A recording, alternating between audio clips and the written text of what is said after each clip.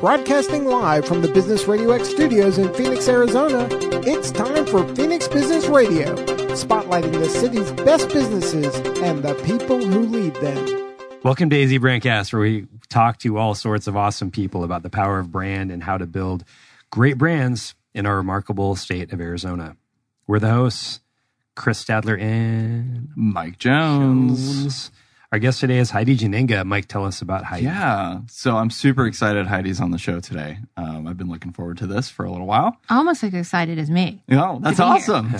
Little background about Heidi. She is Dr. Heidi Janenga. Got to make that very clear. She's the co-founder and president of WebPT, which is based here in Arizona, which is awesome. And they're the country's leading rehab therapy EMR platform. I'll have to get a definition of EMR later, because anytime I see nice acronyms, I got to know. For enhancing patient care and fueling business growth. Since the company's launch in 2008, Heidi has guided WebPT through exponential growth. We'll get into that later. And today, it's the fastest growing physical therapy software in the country. It's really cool. Prior to co-founding WebPT, Heidi practiced as a physical therapist for more than 15 years. And today, she regularly speaks as a subject matter expert at local and regional technology, entrepreneurship, and leadership events, as well as really cool podcasts like AZ Brandcast, as well as national PT industry conferences.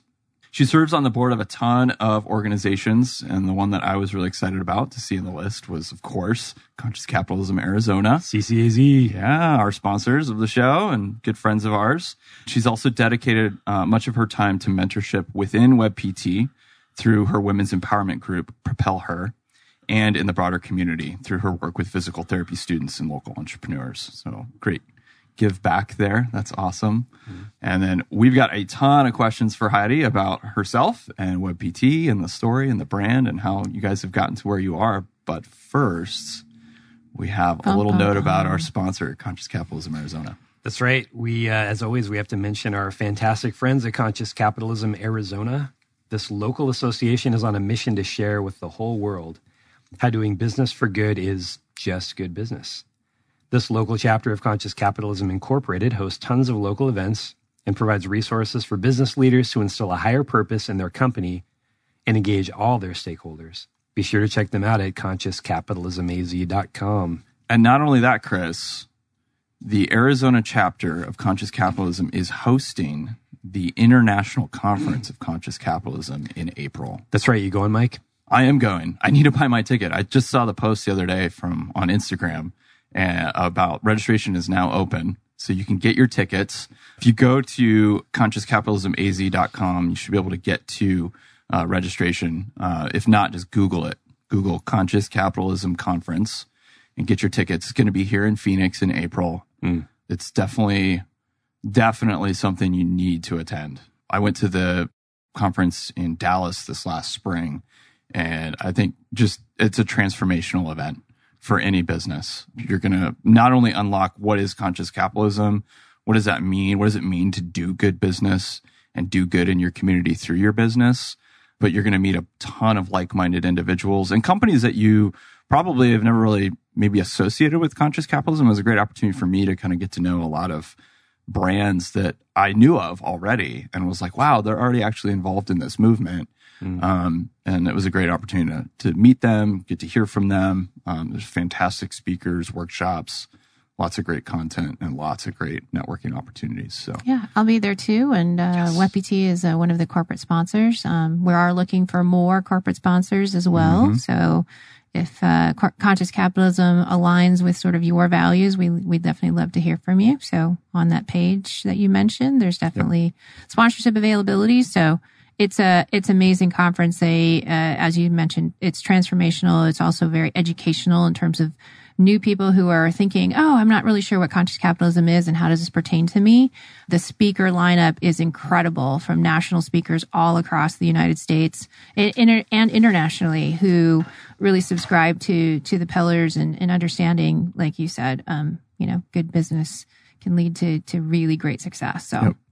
And there's just, some really cool stories of companies here in town that have done some really cool things in their community, including like you guys with WebPT, and I think of Goodman's Interior Structures and many more. And I'm excited to hear more of that on a larger platform. Yeah, many of us started as what's now being termed as unconscious conscious capitalists, right? Where you didn't really you were doing what you thought was right and based on your own values and principles of running a business. And so when you get around these other people that think like you and understand and potentially have grown a business with those same sort of principles, it's just it's an amazing networking opportunity, and just to be around more people that maybe you think you're on an island and a lot of people don't think like you. There's just this amazing group of very generous and awesome people to network with and get to know better. Yeah, and all across the country. Yeah. Not just here. Yeah. This is the international conference. So like last year, I sat next to a lady and introduced myself in a break and found out she's from Italy. And I was like, how did you find out about this? This is awesome. Conscious capitalism is definitely there's it's a global movement. It is a global movement. There's chapters all over the world. I've been to the CEO conference, CEO summit. That's available every year as well. And it's just an incredible group of people, and it is very international. So encourage more people to just start to get involved. But also if you're just at all interested in learning more, like this is the conference to go to. That's awesome. I'm excited. Well, now that we've got that nice little conscious capitalism love fest through, Chris, I think we've got an icebreaker for all of us. Yes, we do. So, Mike, Heidi, what is your best injury story? We're talking about WebPT today. What is your best injury story? Mike. Oh, man, you're going to make me go first. That's good. I think mine's a good setup for you guys. Okay. So I apparently don't take risks, so I don't get injured very often. Well, and according to Heidi, it's your good DNA. Yeah, we'll just call it that. My good DNA. So one that I know I have coming to fix is, it's such a weird word. The word bunion is such a weird word, but I have my big toe is like crooked, and it wasn't always crooked. I'll take away my good genes to comment because bunions are a genetic thing. So I've tried to figure that out. So I sprained that toe really badly doing something really dumb, which is I played basketball with my nephew while wearing flip-flops. So when playing a 9-year-old in flip-flops, know that they're going to want to take it to level 11, right?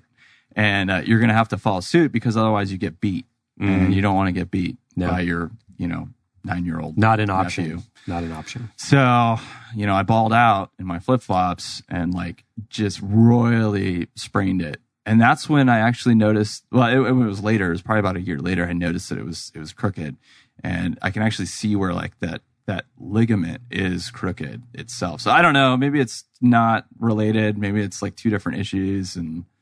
But that's my big with huge quotation marks around it. Yeah. I don't want to get too personal. At least you don't have to wear heels all the time. That's usually the big issue with women having bunions, is that no longer can you wear the narrow, that just sounds shoes. Terribly painful. Yes, it is painful. I have enough issues with just dress shoes. And I'm not sure if those two are really related. They Usually might not be. Bunions don't necessarily come from an injury. It's a genetic issue that happens over time, and you're pretty young to be experiencing bunions, so maybe you should see a physical therapist about that, or you should have seen one previously when you had your injury. Yeah.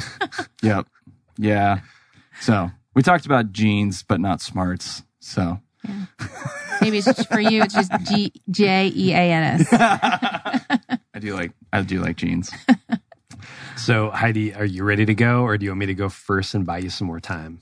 Oh, I've got plenty of injuries to pick from, but there's one major injury for me that was really actually a pivotal part of my entire life that has helped to change my trajectory to get me where I am today. So I was a basketball athlete in college. I played at UC Davis, and my junior year.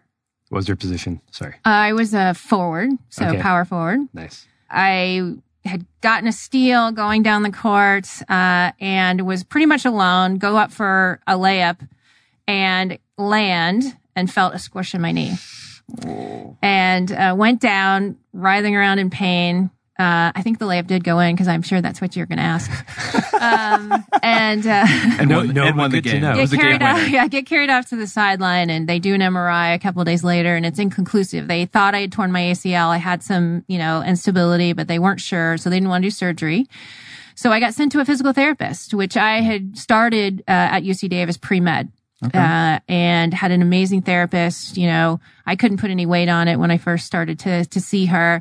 Within 4 weeks, I was walking with, you know, no assistive device and running in, 8 weeks, and then actually was able to return that season and play with a brace.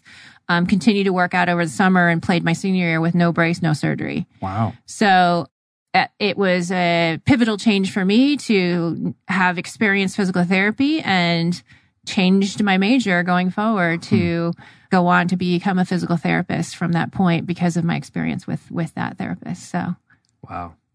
That's awesome. That's a good story. I feel like physical therapy, I feel like the body can heal itself better than sometimes surgeons give it credit for.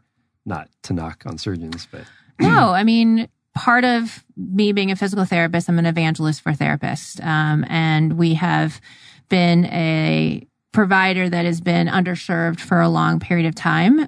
Right now, we're at a pivotal point in our industry with the opioid crisis, because, physicians have chosen the easy road, or the easy button, if you will, to just hand out medication versus finding the true root of a problem, especially when it comes to musculoskeletal pain, like low back pain is the number one reason. And so, physical therapists are experts in musculoskeletal injuries.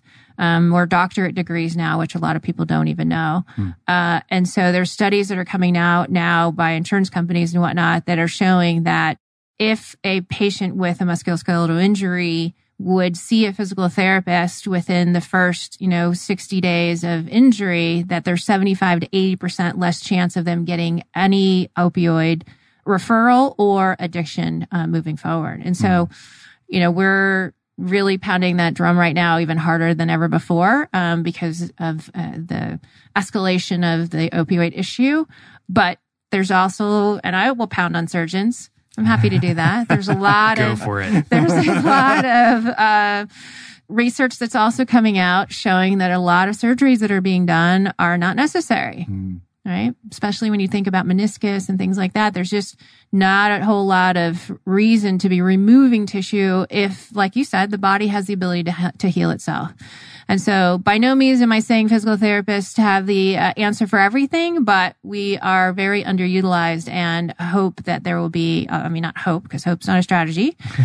We are fighting hard with more legislation and more changes from insurance company and clinical pathways to really insert physical therapists a lot more in, especially when we talk about musculoskeletal injuries, saving a lot of money downstream in healthcare costs. Interesting. So my story does involve physical therapy. It was a miracle of physical therapy, actually. So had surgery component. It has all, it makes everybody Up happy. in the ante It has here. surgery, physical therapy, a breakup. All right. So I punched a glass pane, and like on TV, you know how you just punch it and nothing bad happens to you. Well, Sugar Something- shatters really well. something bad happened to me. So I punched the window, and I guess when it was pulling out, it severed and you can see it. I'm showing Heidi right now, my arm. So there's a scar. So it severed my extensor tendons, and so I wasn't able to. We're all staring at lift Chris's my wrist fingers. right now. As my palm's facing down, I wasn't able to lift my fingers. So anyway, Do we want to talk about why you were actually punching the glass in the first place, or is that a whole nother rabbit hole we don't need to go down to? No, that's the unveil. So all right, so It's the punchline. yeah, so Literally. good one, always with the puns. Yeah. So they had to reach in and grab these the tendons which had retreated up into my arm and back into my hand, pull them together, and then suture them. So the physical therapy challenge was that the physical therapist. So two things could have happened. The scar tissue could have formed over the sutured tendons, preventing my movement from then on for the rest of my life, right?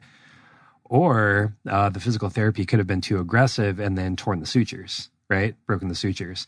And so my physical therapist was really attentive to that and had to kind of balance that out, because they just had someone come through who it wasn't as successful, right? So they kind of learned a little bit, and so now my it's almost full motion. Moral of the story: don't break up with a girl, regret it, drink beer, and then listen to Nirvana. Nevermind, real loud. At least not near glass windows. Right? Yeah. Yeah. Keep Okay. sharp things away. Keep sharp things away. Or be on a movie set with, sugar glass. Yeah. Well, that is an instance in which you're very thankful for a surgeon, first of all, who's an expert at doing that type of delicate surgery. And also, obviously, I'm sure your therapist was a certified hand specialist as well. Yeah, she was that kind of intricate work. There was a name for her. CHT? Yeah, probably. But it was like it was occupational therapist, right? Oh, okay. So she was an occupational therapist. Right. Yeah. She was awesome. Yeah. Yeah. That's great. That's awesome. All under the umbrella of what we call rehab therapy. So PT, physical therapy, occupational therapy, and speech language pathology as well. Okay. Mm-hmm. So your injury, Heidi, led you into physical therapy? Yes. As a profession? Mm-hmm. That's awesome. And then can you give us kind of the background? Like, how did that lead to WebPT? So, as you mentioned in the bio, I'd been practicing for about 15 years. And through that 15 years, I had reached a lot of the goals that I had set for myself in terms of, I set out to be a sports medicine specialist. I did that. I was working with professional athletes, college athletes, high school athletes, and also had become a clinic director overseeing 3 practices. So with clinic director responsibilities, I also had to look over our P&L. And anyone in healthcare understands over the years, reimbursements have steadily declined. And so that's your top line revenue. And if you're trying to maintain your bottom line, you sort of need to look at your expenses. And one of our biggest expenses at the time was transcription and dictation, meaning that notes that we were sending to physicians about like your hand and how you're progressing with your hand were being sent to the physician on a regular basis. So we couldn't just handwrite those because a lot of our handwriting is not very legible. And so we would dictate it and it would get sent over to the physician. And so a lot of our referring physicians had started transitioning into using some sort of digital platform to do their documentation, similar to what we have to do, and sending it to insurance companies and whatnot. EMR stands for Electronic Medical Record. Ah, there we go. And so I thought there had to be something out there for physical therapists as well. When we did our research, we found that there wasn't anything specific for therapists. There were some medical platforms that had started dabbling in our industry. But the documentation in therapy is a lot more complicated. You see a therapist. I don't know, how many visits did you see your therapist for how long? It was a lot of visits. Months, right? Yeah. And multiple visits a week versus what you see a doctor for normally, maybe once a year. Right? Yeah. I don't remember that guy. Yeah, and even if you have surgery, it's like, you've got couple initial visits, your surgery, and then maybe a follow-up or 2. Exactly. If things go well. So the documentation load for a therapist is significantly different than it is for any other, discipline. So trying to fit something into PT is really difficult. So when we couldn't find anything and there was nothing web-based, and I'm sure you saw your therapist running around the clinic, like we don't sit behind desks very often. So having, something that a computer that you always have to go to and a server-based system wasn't logical or practical. Especially in 1990, I think it was. Yeah, exactly. Before the interwebs. Typewriter. So I paired up with a technologist who was very experienced in enterprise level software and had built, large scale server farms and things like that in the past. And we put our heads together to build version 1, which initially was just supposed to be for my clinic. It was solving a problem that I had experienced. And within 9 months, we had a documentation platform that allowed our therapists to document, and we were getting positive feedback. And of course, we got the feedback in from the therapist and then built it based on the workflow and that kind of thing. And then some of my colleagues started sniffing around and they said, "Hey, what are you doing over there? I heard you're saving money and we want to save money. So can we try it?" And so within another 6 months, we had 10 clinics up and running using our platform. And at that point, we also started charging them for this. So we knew that it was valuable enough and efficient enough for them to say, "Yep, we're willing to pay."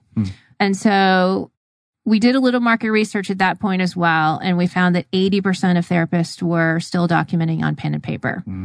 So light bulb goes off, and there's a market. Yeah, there's a market.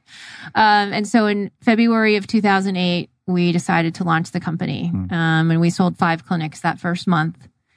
And now we have just shy of 40% market share, which means about 13,000 practices using our software today. And obviously over the last 10 years, it expanded into more of a platform in which we have a suite of products, including revenue cycle management services. But really that's that's how the story, I guess, to where we are today. Mm-hmm. This is all about brand here at this show, right? So, okay, so it's part of it. Yeah, the story is part of it. Yeah. Well, I think it's interesting. So how do you create a brand? First of all, it starts with a name, right? And so there's an interesting background story on the WebPT let's hear that. name. So we launched the company in 2008. Back then, I mean, you probably heard of WebMD. It still exists today, but it was a lot bigger back then. It was the first sort of foray into going online and typing in what you have to find out, other than talking to a doctor, what's going on. And so it was all the rage. And so we thought, again, thinking forwardly, well, maybe if we start this business and we call it WebPT, that maybe WebMD someday will want to buy WebPT. It fits under the umbrella. That's the vision. Right. And we initially had some of the similar sort of thought process of doing education because, I mean, we've been in sort of an underdog and as an industry for a long time of getting more awareness out there about physical therapy.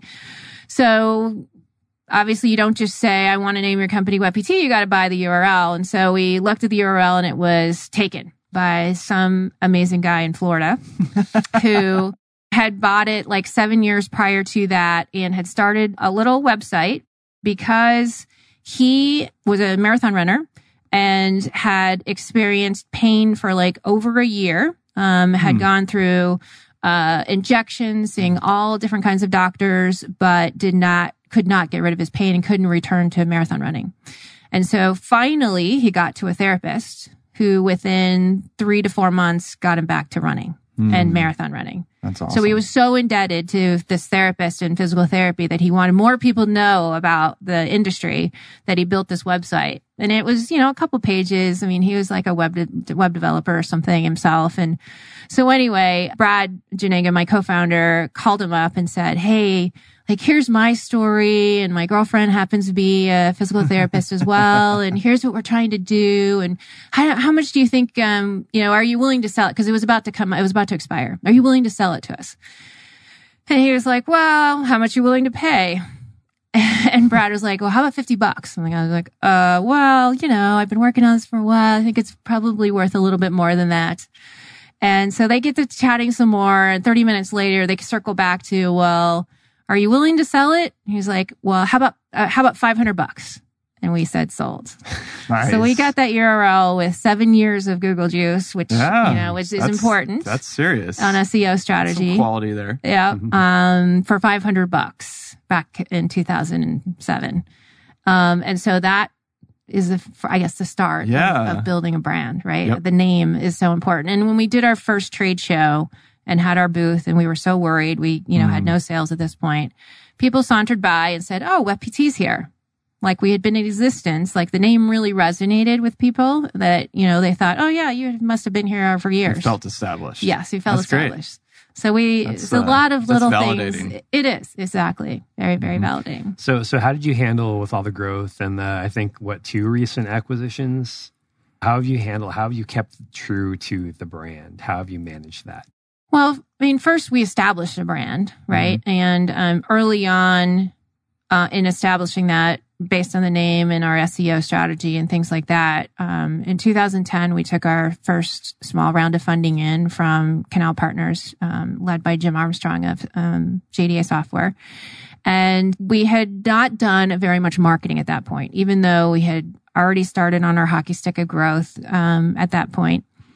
And so we spent some time with Greg Head, which hopefully you guys, I'm sure from the... Just had him on a couple months ago. Yep. Awesome guy. And he really helped to develop a strategy, not only with obviously SEO strength, but also to establishing ourselves as a thought leader in the space, because there really wasn't anybody doing that. So we put on free webinars. We didn't do any radio shows or podcasts at that point. Tons of blogs. We just started flooding the market in terms of getting more WebPT information out there, not specifically selling anybody, just getting more information out there, aggregating from sites that were, just hard to navigate through, like CMS, the Center for Medicaid and Medicare Services, and pulling that into our sort of brand and language and style, which was very comfortable, kind of like you guys, like easygoing, like And we have a voice, right? And so we started establishing that voice back in 2009, 2010. So when we made these acquisitions, you have to look at, well, what is their brand? How strong is that brand within the industry? And then figure out, how that's going to fit into the overall sort of vision and future of what you're trying to accomplish. We've made 4 acquisitions over the 10-year period. Very small one initially, which was just kind of a tuck in. It was some services. It was really more around personnel that we bought that company. So they didn't even have really a brand at all. So that was like, it didn't matter, right? We pulled them in under the WebPT umbrella.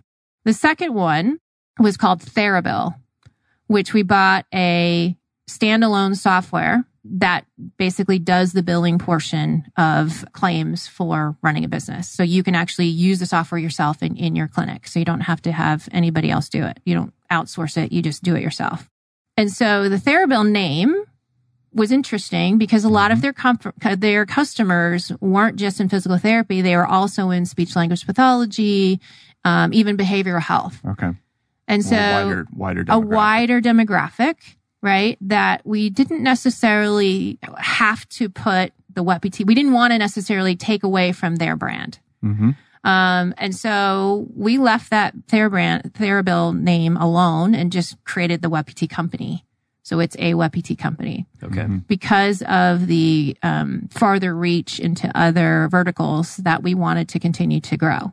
And they live out your values though, right? Oh yeah. So although the name is part of the brand, all of the personnel come under the WebPT umbrella and brand and all of that. So they definitely become part of our culture, but the name itself stands alone.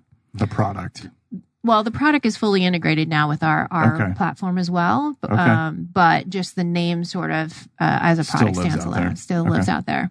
And then in 2016, we bought a company called Strive Labs, which was a patient retention and management platform, which they had created that vertical themselves within the PT industry.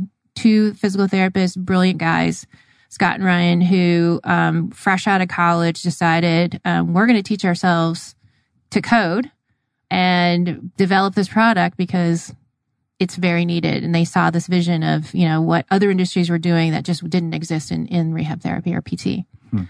So they built a great business, and we nurtured them along the way. We were friendly with them for quite a few years before they decided, man, we're at a pivotal point in our business where we're going to take a bunch of funding in, or we're just going to sell to a strategic. And they ended up coming under the WebPT umbrella. And what does Thrive do again? Strive, sorry. Yeah, they have 2 big things. They have a home exercise program platform, a digital home exercise program with videos and things like that, which is great for therapists. And then also it's patient retention management. Think CRM, but specifically for patients.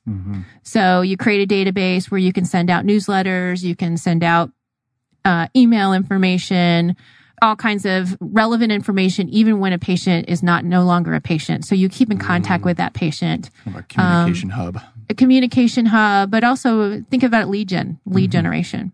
You want to keep those patients coming back.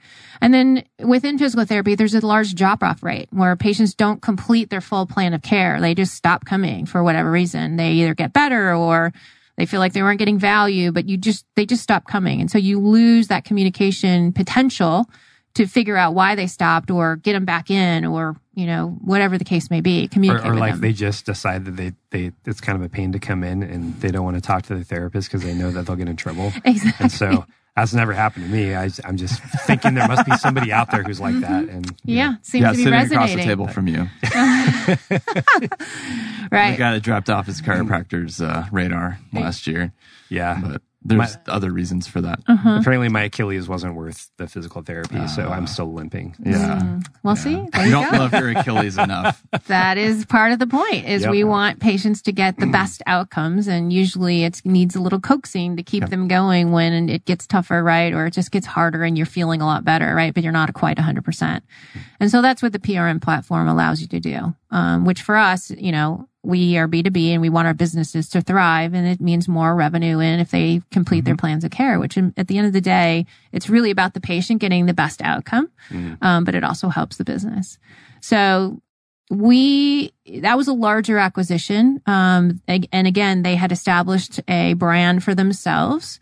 And we have kept that going. We kept that going for about a year with allowing them to keep the Strive name until we got the product fully integrated into WebPT. At that point, we have rebranded it now into WebPT Reach, which the Strive name is now going away.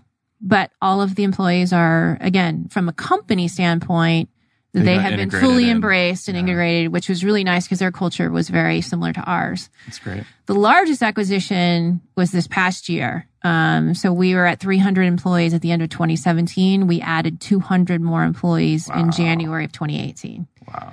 So that was a significant undertaking. We were already integrated from a product standpoint, not fully the way we're now integrated over this last year and still enhancing that. But from a people standpoint, that was significantly a bigger undertaking. Yeah, that's nearly a double in size. 100% growth in employee count. Yeah. We've learned a lot through this year because we had a similar sort of tactic into slowly changing the brand over because they had a pretty significant following in the enterprise space, the larger organizations within our industry. And so we wanted to make sure that there wasn't this affinity towards that brand.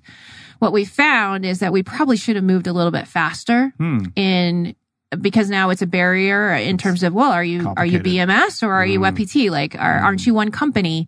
And so I think in retrospect, and even with the employees, they were itching and excited about coming under the WebPT umbrella when we first made the acquisition and our culture and all of that. And when it still says BMS on the door, they're still like, oh, what are we? Like, you're in this kind of nebulous zone. And so in retrospect, I think we could have moved a little bit faster in terms of name change. But you can only move so fast when it comes to technology. Right. And so we were moving at the same pace where I think we could have moved faster from a people and brand name standpoint. That's a good lesson I think sometimes the temptation is to move that slower, right? And kind of leverage that equity as long as possible. Yeah. But in reality, like, that's not always the right strategy. That there's equity, but there's also a dissonance that you create as you try to eke that out over time. Yeah. Well, then there's also like a lot of the employees, sometimes some cultures, they just like the old culture. And you kind of want to let things stabilize, like certain things stabilize, but it's almost like if they're excited about the new culture. Yeah. Right. It's like sometimes and we implemented a lot of our cultural things, right? And so when it still says another name, you're still reminded of the old culture. Yep. Right. And then, I mean, as you can imagine, infrastructurally, there were a lot of things that have taken a lot of time, even changeover of benefits, right? It's an annual thing. Changeover of benefits. Now they're finally now getting changed over to WebPT benefits for 2019. They were Microsoft, we're Google. Trying to even when you think about email addresses. Yes, exactly. Wow. So some of those, you just don't think about things from a larger scale, like how hard that is to even just change emails. Like, and all the history you have in your email and all of that, to just switch over is not just something you do at a snap of your fingers. No. So it takes time. It takes time. Take time. Yeah. But it's that balancing act between the infrastructure and then kind of the brand and the identity. Yeah. And at which pace do you move each? That's a cool story, though. That's a good one. Yeah. It's been a hard year. I'll be honest. I mean, it's just integrating two large companies like that is not an easy task and I mean, there's multiple tasks in the people portion of it, because we are very much a people first, very focused company. Even now also because we're no longer, which has also been a big change. We're no longer just HQ centric. We now have 8 locations across the country. And I mean, all the way across the country, from Upland, California to Saco, Maine to Minneapolis to Atlanta. Yep. Virginia, Boston, Denver. Each has their own little cultural differences and which nuances. Which is okay, Yep. right? It's Every totally hub okay. can have, even departmentally. But you have to navigate that. Yeah, you have to navigate it, and that's a lot of travel. Yep. Right? Before I started Resound, I was at an agency that had just merged. It was 3 agencies across the U.S. and Canada that had just merged. Just those little, like, not only the institutional differences between each of the 3 agencies, but also this, like, U.S. versus Canada cultural thing was really funky. Like, it was, I mean, even after like 2 years there, it was still like, it was awkward, right? I mean, even just like holiday schedules were different. Yeah. Right. There'd be days you would call up somebody in the one of the Canadian offices, and that you get their voicemail, and you're like, well, I thought they said they were good. And then you look at the calendar and you're like, oh, they have a holiday today. Mm-hmm. So one of my favorite things about that was we would always ask them about these Canadian holidays that we didn't have here. And there were more. That was one thing that was also awkward. Yeah. Was they had more holidays than us, more paid holidays. And we would ask them every once in a while, what is this holiday? Like, tell me about it. And they're like, yeah, don't worry about it. That was my favorite part. I thought Canadians are supposed to be super polite and like, don't worry about it. They're very polite.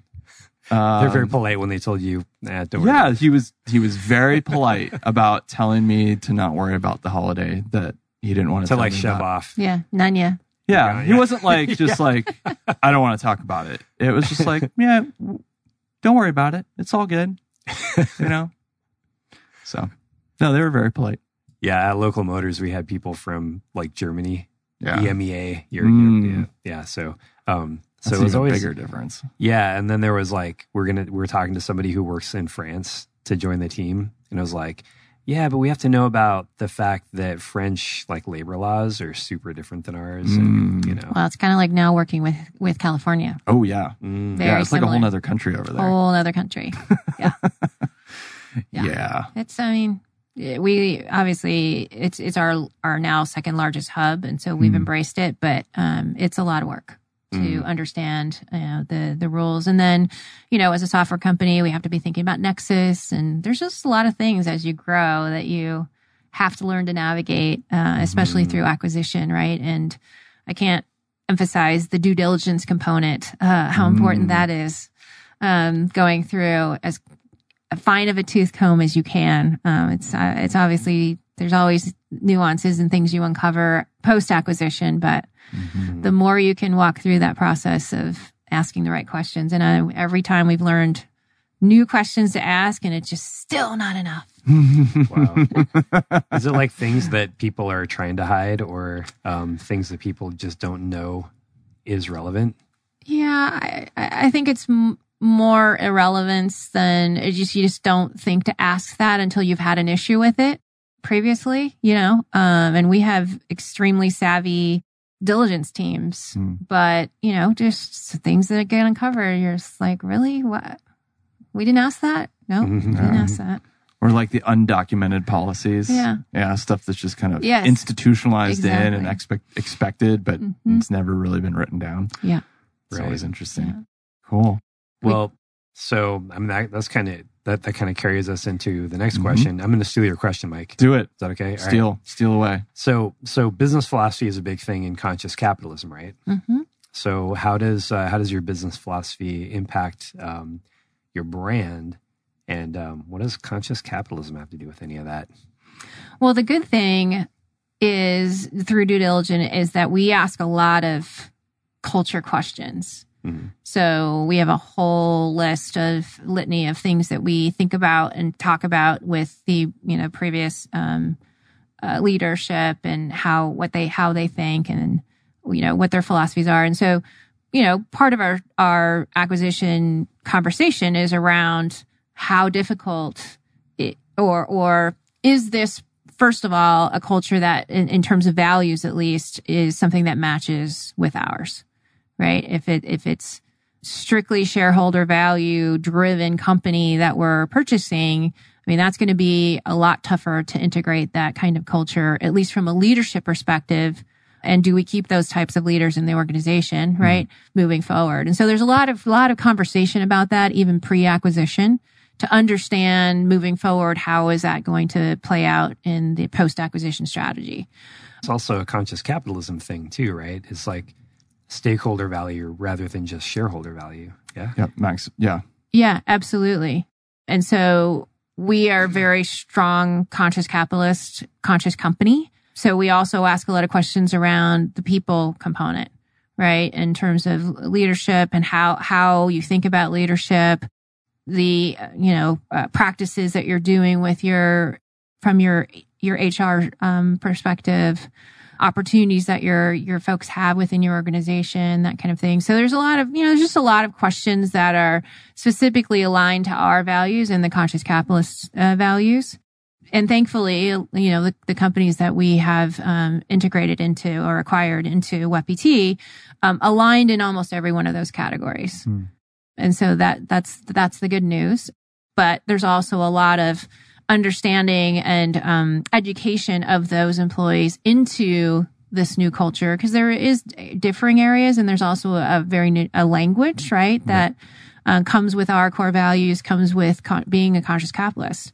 So the culture is one very important one, but first and foremost, the thing that we drive home is getting them galvanized around our new vision, right? Because as a previous company, you had a different vision.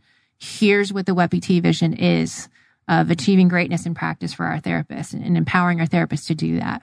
And so we did a culture tour, which I led with our culture captain, Dana. And we ran around to every hub. We do something with every new employee called the Culture Cruise. Okay. Which is basically a 3-day deal where you just get an understanding of everything that it is to be a WebPTer. Do you get on a cruise ship? Like, no, we haven't got in that your captain's mind, hat. in your mind. It's like that. Led by the culture captain. Yes.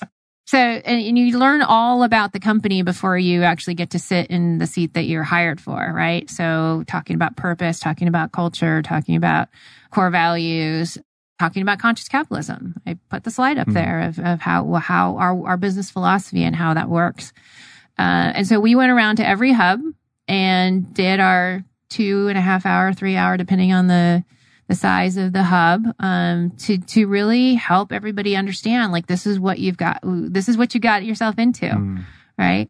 And it went over really, really well. We had Rockstar t-shirts. So we had all of the, locations on the back, and WebPT. I should have worn it today. The tour shirt. The tour shirt. Yeah. Exactly. The culture tour. It. Yeah. Does it have dates? Yeah. And venues on the back. Dates and venues on the back. Exactly. Yeah. The AC/DC lettering of WebPT in the front. I don't know if we get in trouble with that, but whatever. But it was cool. And everybody got a shirt. Cease and desist. Yeah. And then you can have a t-shirt burning. No, and then you put the cease and desist up there and like on the bulletin board. I think you then as a bragging. You then just bring the tour to AC/DC. Exactly. And then bring them on tour. Do they still go on tour? Own it. I don't know. Yeah. They're pretty close to not being on tour. Yeah. If they but are. It's making sure that they understand, and now there's new sets of expectations of what it means to be a part of WebPT as a brand, as a company, and with leadership. And so they've embraced it really well. That portion of it, I think, has gone pretty well. Is it so? I'm going to steal all the questions, Mike. No, that's fine. You're doing great. Go for it. So I was kind of wondering, is there a theme you see in with the brands that you're about to acquire? Is there something that stands out as kind of the thing you're most worried about? The thing that maybe the thing that's likely to happen, but you worry the most about? Like, is there something about the culture that stands out as a problem? Like, what would make you say no? Oh, to a company? Yeah.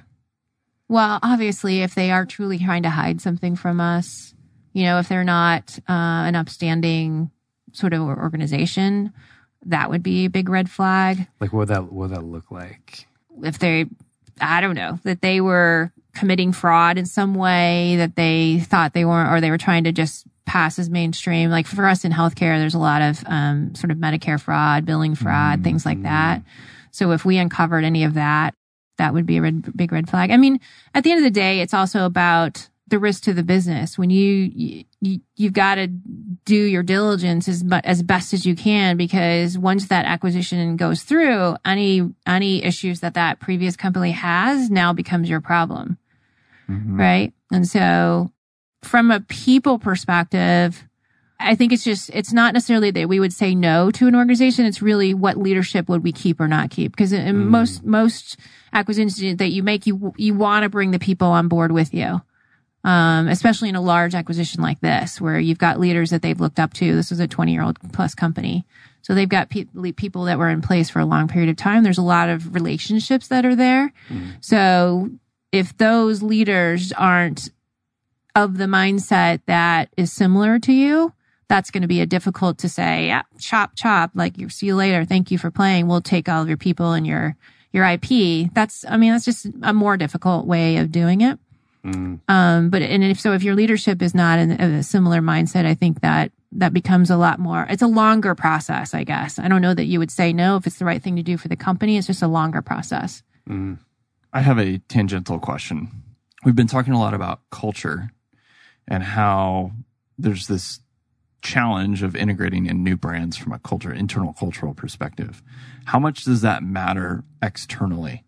How much does your internal culture impact the brand from an external standpoint with customers or with audiences that you're putting it in front of? It's everything.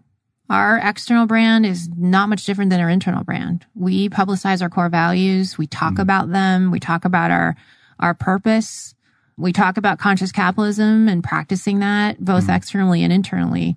So I think it's very difficult to have a different internal brand than you do external. Like that to me is, I don't know, disingenuous.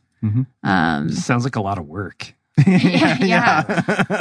That was the answer I was looking for. So that was Yeah. great. Sorry, it was a leading question for sure. Yeah. So But I think that's important for people to understand.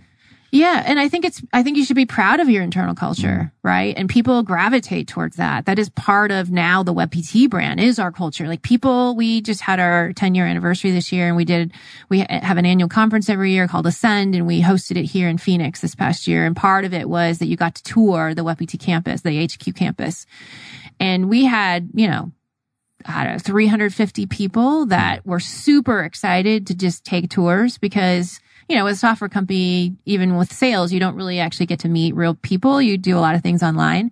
And so to come to know, to see, and to visualize everything that they've heard and we talk about and the culture and all of that, we did tours for like 3 hours of our whole HQ. That's awesome. And people were it was awesome. Like, it makes it real. It makes it real. Yeah. And you guys should come take a tour, by the way. Yeah, we definitely need to do All right, that. sign us up. Yeah.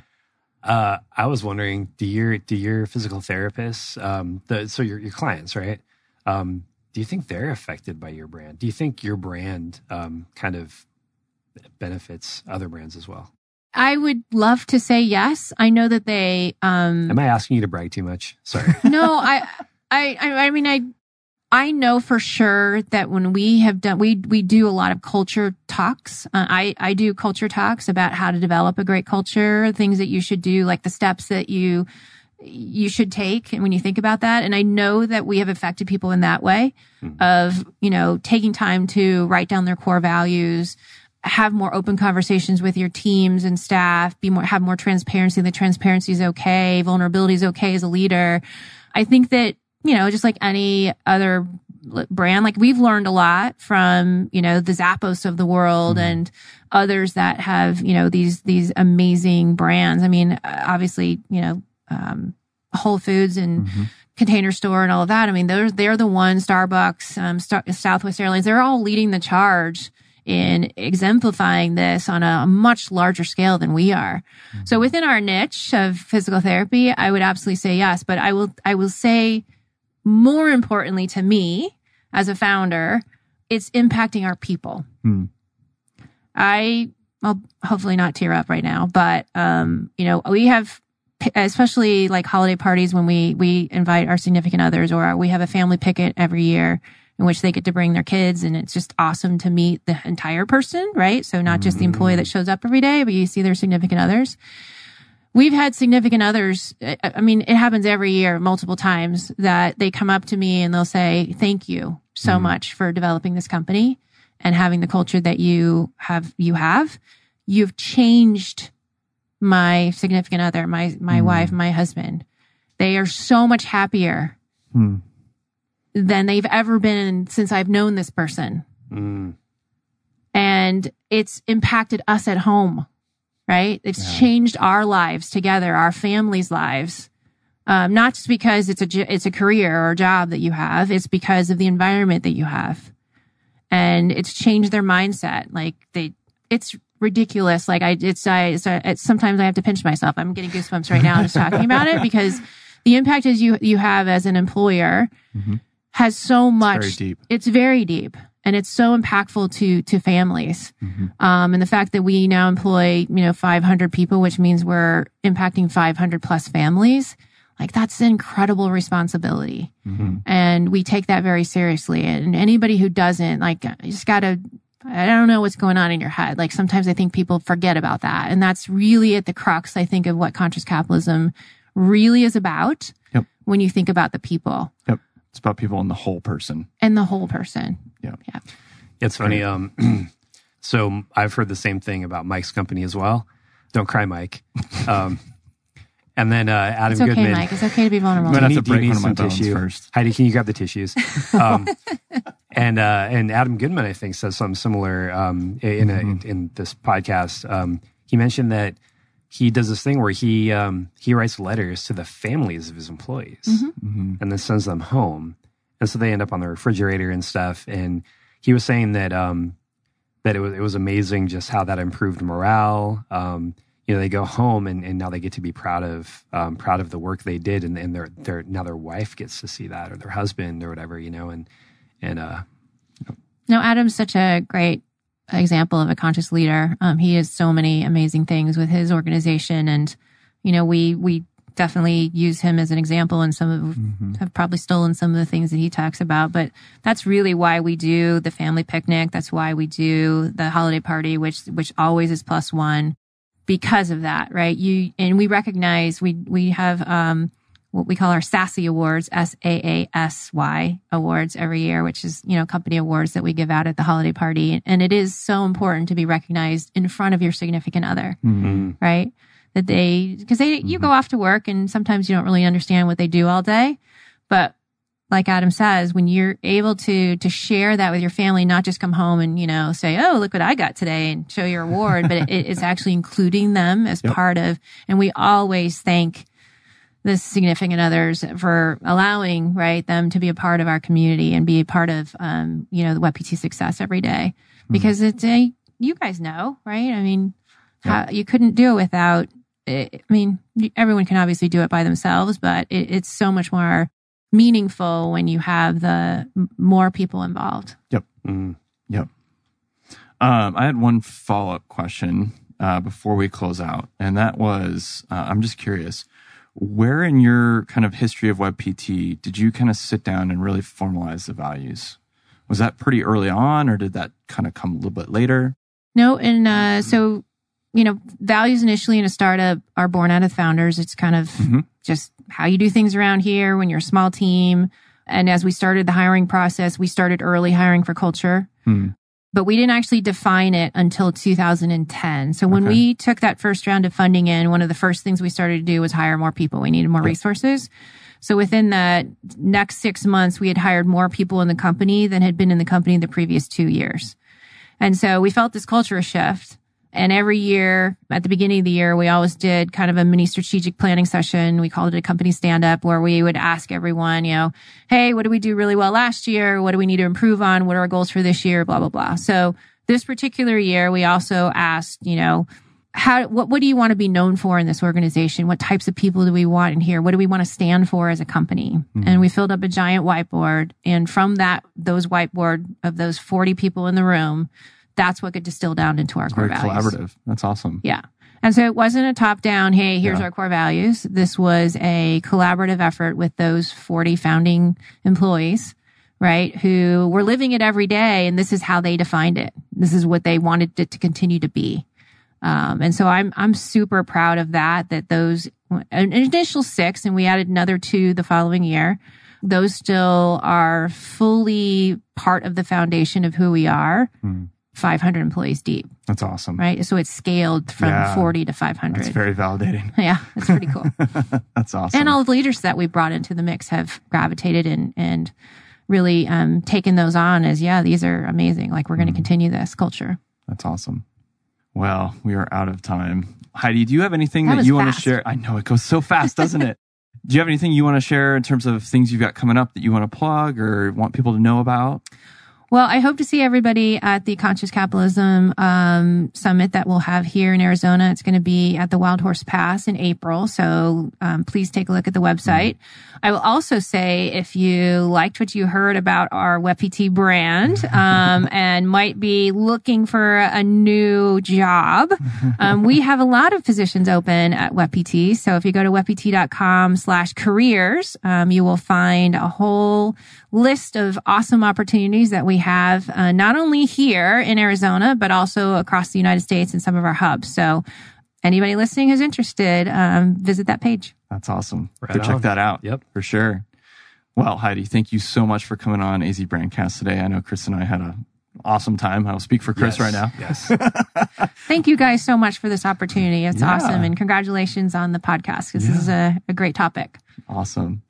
Well, for all of our listeners, this is Mike Jones and Chris Stadler. for AZ Brandcast. You can check out all of our episodes, including this one very soon, on azbrandcast.com. And obviously, you can find us all the time on iTunes, Stitcher, and all of your favorite podcast places. Be sure to rate us 5 stars, because we are worth 5 stars. For sure. And also, it helps us rank better. So please do. Please rate us 5 stars on iTunes or wherever you listen. And if you want to get signed up for our newsletter and stay in touch with us, kind of hear what's going on, hear about podcasts that are coming up, be sure to check us out, azbrandcast.com. You can scroll down to the bottom and get signed up on our newsletter there. Find us on all of the usual social places, Facebook, Twitter, Instagram, I think. I'm not sure. We'll have to check on that. I don't think we have Instagram. What are we doing, Chris? I don't know. The brand experts don't have an Instagram account. There's a lot going on, man. Slacking. Maybe it's strategic. There's a lot of branding going on. Strategic. Yeah. Yeah. So check us out on all those except for Instagram. Yep, not Don't do Instagram. that. Don't do that. Don't waste your time. And we look forward to next month when we are having Thomas Barr from Local First Arizona come by. And we're going to be chatting with him near the end of December, right after the holidays. So he and I will have a good time while Chris is up in Portland or the Oregon area. It's just Oregon. Oregon. Let's just say Oregon. Oregon. And the Thomas back. has got a great conference coming up in January, Yes, too. he does. Yep. We want to make sure we got him on before that. That's awesome. So we're looking forward to that. So we will check all of you out later. Be sure to check out the episode when it goes live in about a week. Thanks, Yep. everybody.